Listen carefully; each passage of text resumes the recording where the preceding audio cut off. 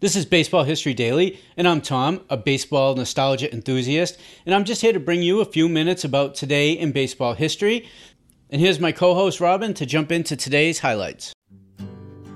October 7th, 2001, San Francisco Giants' Barry Bonds extends his major league record for home runs in season to 73 as he drives a 3-2 first-inning knuckleball off Dodgers pitcher Dennis Springer over the right field fence. The blast also secures 2 more major league records for Bonds as he surpassed Babe Ruth's .847 slugging percentage in 1920 with an .863 season slugging percentage and crushed Mark McGwire's 1998 mark off 1 home run every 7.27 at-bats by homering in every 6.52 at-bats.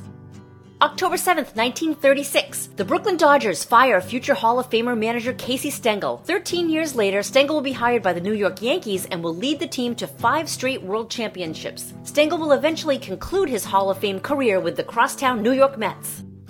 October 7th, 1969, the St. Louis Cardinals trade outfielder Curt to the Philadelphia Phillies in a blockbuster deal involving slugging first baseman Richie Allen. Flood will refuse to report to the Phillies and will take baseball to court over the reserve clause that binds a player perpetually to one team.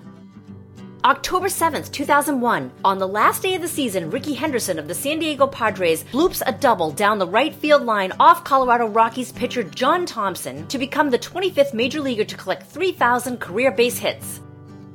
October 7, 1950, at Yankee Stadium, rookie pitcher Whitey Ford gets the win against Bob Miller and the Philadelphia Phillies 5-2 as the Yankees complete the World Series sweep of the Whiz Kids. The sweep of the Phillies gives the Yankees their 13th World Championship, all coming since the acquisition of the Babe. That was October 7th, this day in baseball. Our extensive collection of radio broadcasts captures the game's most iconic moments. They are retold to you by those who lived it. These broadcasts narrate more than just a game. They paint a vivid picture of the era and the legends that shaped it.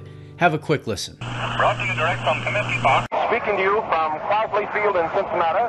This is Ernie Harwell at Memorial Stadium in Baltimore, Maryland. Good afternoon, ladies and gentlemen of the radio audience.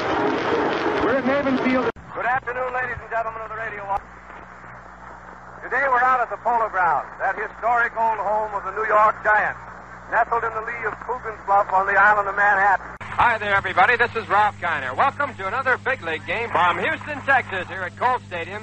And now, good afternoon, everyone, to baseball fans everywhere. This is Bill Slater with Al Helfer and Bill Corum greeting you from Briggs Stadium in Detroit.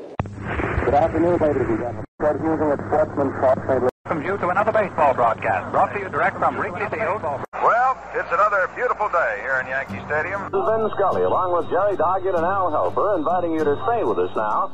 Excited to start listening to some of these games? Just come on over to members.thisdayinbaseball.com and join us today.